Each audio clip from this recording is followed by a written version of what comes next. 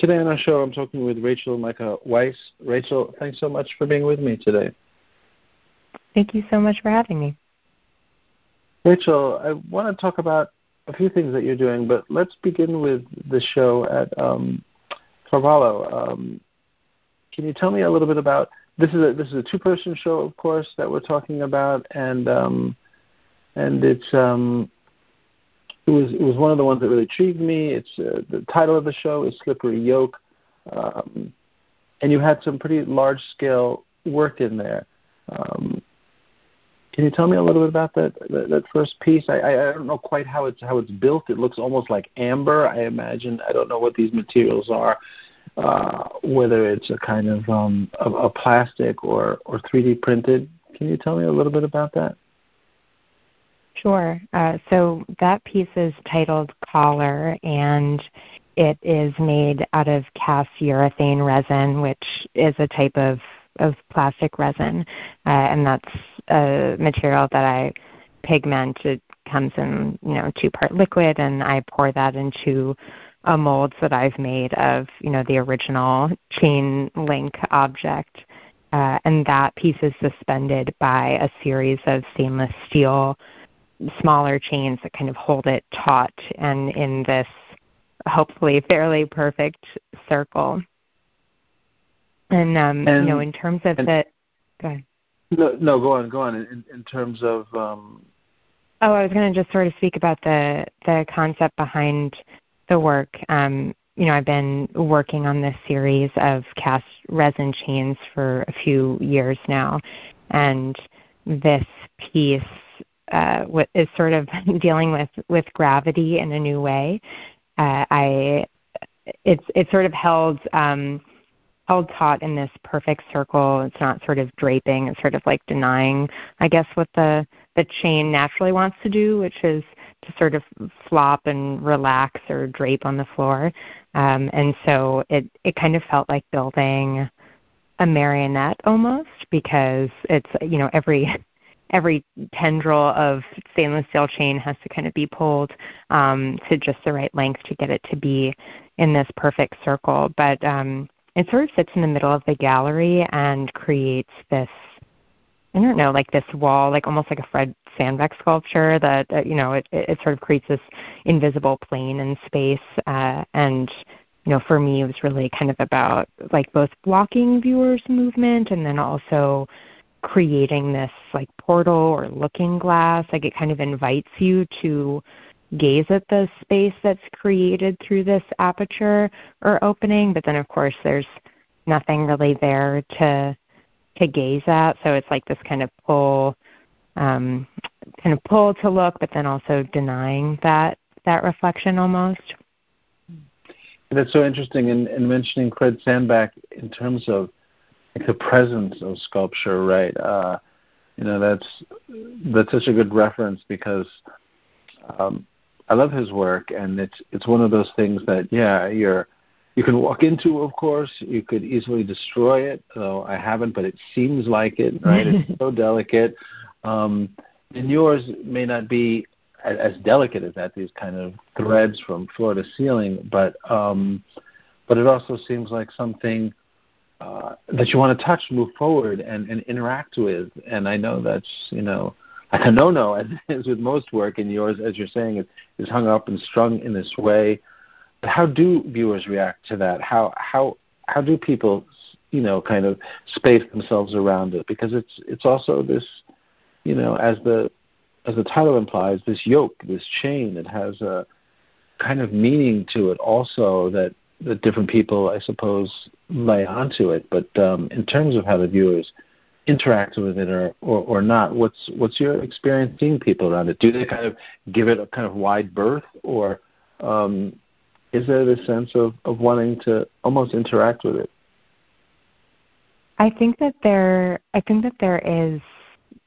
both, and for me, that's the hope of what I want the work to achieve, is for there to be this simultaneous push and pull. I think that the viewer is so important for me, and in the work, this series of chain works really uses this technique of kind of creating space for a body that isn't there, or that, is creating a space that's then completed by the viewer, whereas the folds, which I'm sure we'll talk about in a minute, are very much exemplifying bodies, or are sort of abstracted bodies in and of themselves. And so yeah, I think that there is this sort of pull for viewers to kind of occupy the space, or like try on this impossible necklace. But then I think the tension and weight and precarity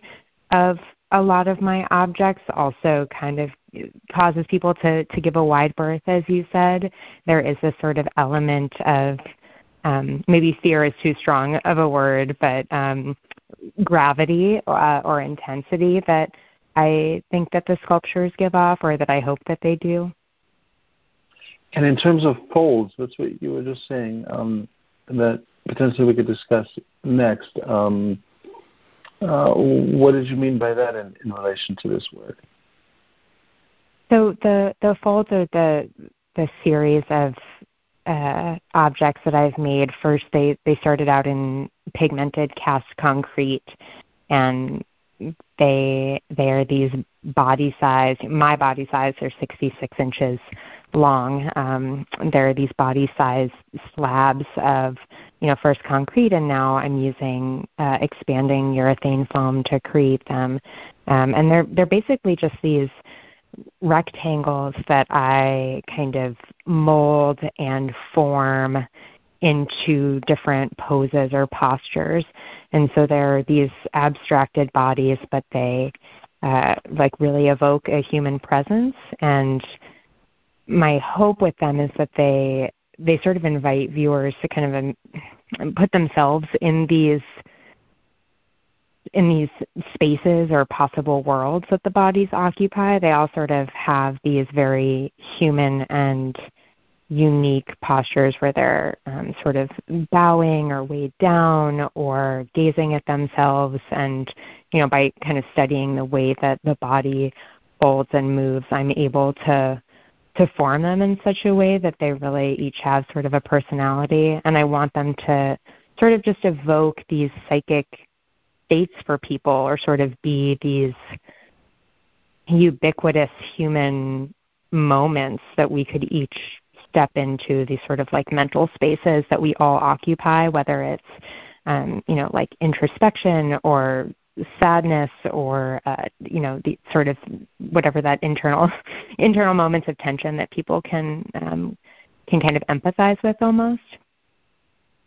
Yeah, I like that. I mean, those works are really kind of extraordinary on a number of levels. I mean, these are, I imagine they weigh an enormous amount. You're working with cement, and as I understand it, a kind of urethane master mold, right? You're molding these, and or no. Well, the early versions are cast concrete in a rubber mold, and so those weigh 180 pounds and up. I've made like a 10-foot monumental piece for the decor of a museum that is 2,000 pounds and crane worthy. But then the more recent works in that series, which I showed at Carvalho Park and now here in Pittsburgh, are more like 45 pounds, and we're sort of a response, my own sort of innovative response to the challenges of managing objects that are 180 pounds plus. So but they all do kind of play with weight, and I think for me, the fact that they're visually confusing is part of the work. I really want each of the pieces to kind of enact this material confusion or play, and really bring up questions for people about what the materials even are, and kind of catch people in their expectations of how objects or materials should behave. I like that moment of that moment of sort of like catching people in their expectations, and people are like, oh, is this rock? Is it foam? And also by being able to work in a two-person show or a solo show format, I can have, multiple different forms. I can use real rock, and I can use cast foam rock, and I can use, cement and foam, and kind of have these materials shifting within different pieces to kind of amplify that sense of material confusion. I like that. Yeah, I mean, I would think that's part of what makes people perhaps wanna touch work, or reach out, because what is this, right? It looks soft. It looks, almost pliable, but it's not. And I think you mentioned something about weight just now, and playing with the idea of weight, and both the chains that sometimes look like necklaces, and the cement work that you're just talking about. Both feel that way, right? It almost feels like these chains, as seen, in one way, could be worn by a giant, right? These are like way beyond human scale. These are sculptural forms, but it also looks like they might be fit for someone else, and or another being. And the same with some of these folded works, these cement pieces. They seem, if I'm not like reaching too far, they seem almost otherworldly in how they were moved, how they were made, and it doesn't have the typical hand of the sculptor in it, like a Henry Moore, or I guess closer to, as you were saying, Fred Sandback. There's something happening spatially there, but there's also something about weight, something about the inaccessibility of these to be able to hold, touch, or move. These are beyond human scale almost. Does that make sense, or am I reaching too far there? Yeah, I think that's exactly right, and I think specifically in the chain works, their outsized scale is sort of a tool to push the work into the realm of metaphor, and to push the sculptures to be able to kind of carry that psychic load that I was talking about earlier, like to kind of take them out of their utility and what they could do or move, or the way that they could adorn the body or transfer power in a machine, and to kind of push them into the weight of symbolism, because it's so obvious that they couldn't be functional, or if they could be, it would be by some giant. But they're they're sort of suspended in this way as well, that doesn't allow them to have what we would assume is their innate function. And so I think that kind of pushes viewers into the realm of thinking more about the object and the associations that we culturally put on top of it, whether that is adornment or oppression or power.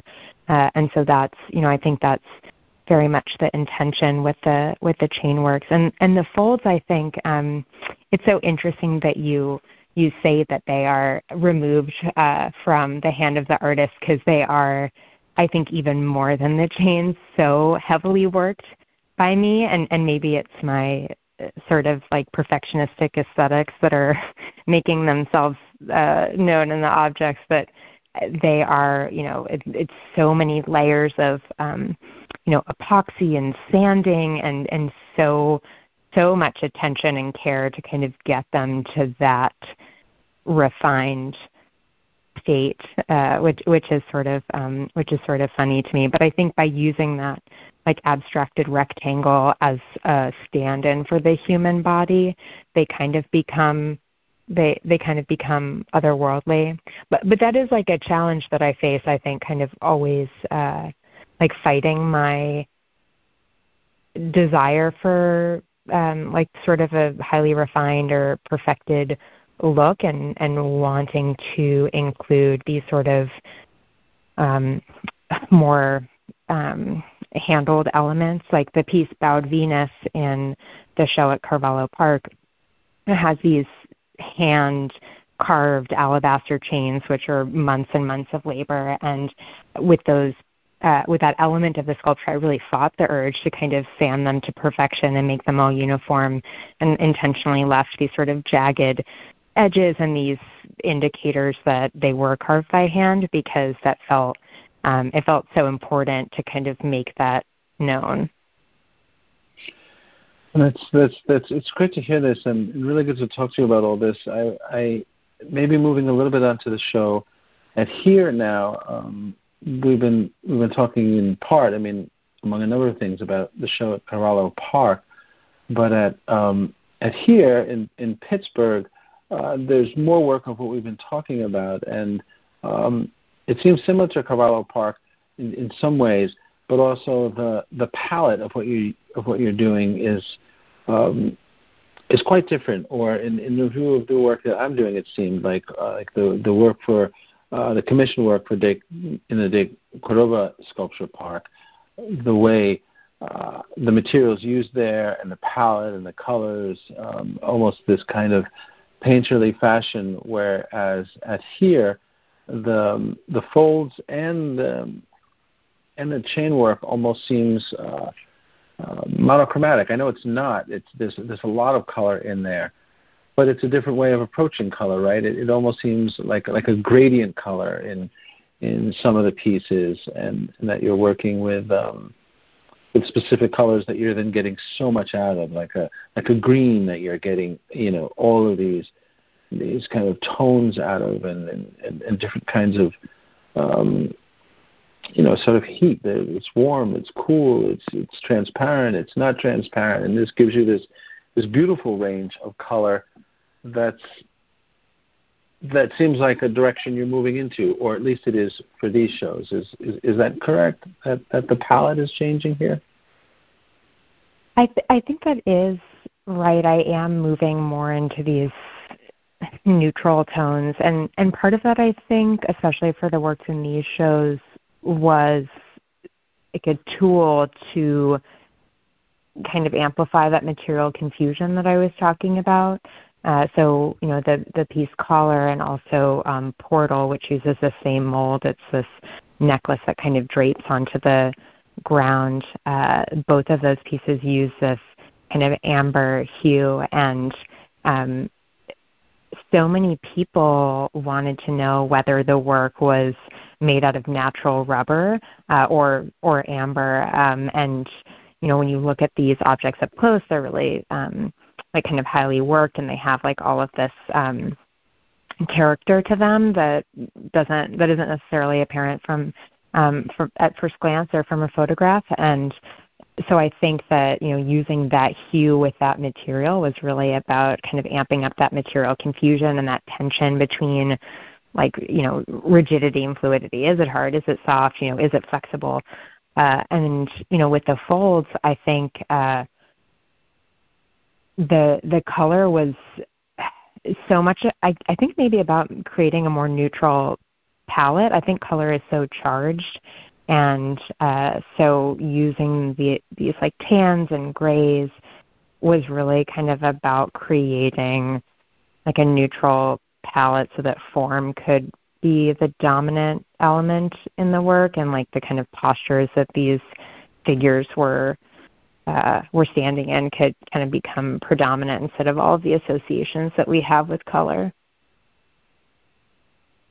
And it's so interesting talking about color in these works and how that changes the perception of the materials and also the scale, because we're talking about works that are in a gallery. And I mentioned the one at the Cordova. There's you've had works in the public realm before, that one I mentioned, but also you're in process now of a public work, aren't you? Can you tell me a little bit about what you're working on now in terms of a public work? Sure.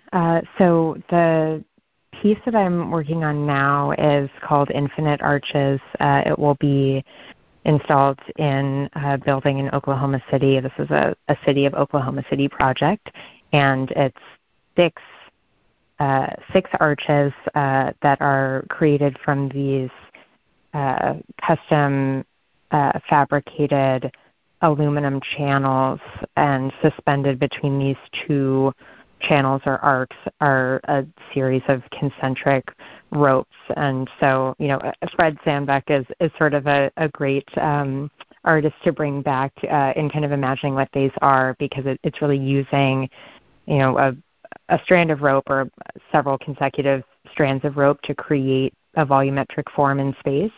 And this work is building on a series of what I first started calling in my early days of creating them architectural interventions, and they've sort of morphed into these public projects, which are looking at the way that we move through space and kind of the natural passageways and pathways that we take, and then like interrupting those or highlighting those, and using a bare minimum of lines drawn in space to kind of create these like hulking sculptural objects. So that's what I'm working on right now. Well, that's exciting. I look forward to seeing that materialize. And yeah, thanks again for talking to me about this show at Cavallo Park as well as here. I want to ask you one more question before we go, which is off topic, but I'm always curious. What are you reading at the moment? So I just finished a couple of books. I finished the Narrows by Ann Petrie, and I loved that. I love that book. I listened to that. Actually, I listened to a lot of books on tape in the studio, and then the last book on paper that I recently finished reading is called Piranesi by Susanna Clark, and that's a sort of work of fantasy, which I really enjoyed. It was great before bed reading. Thank you for that. And Rachel, thanks for this beautiful work you're doing and these shows. It was wonderful talking to you. I just want to thank you for your time. Thank you so much for the conversation. Okay, one second. I'm turning off the recording, but I'm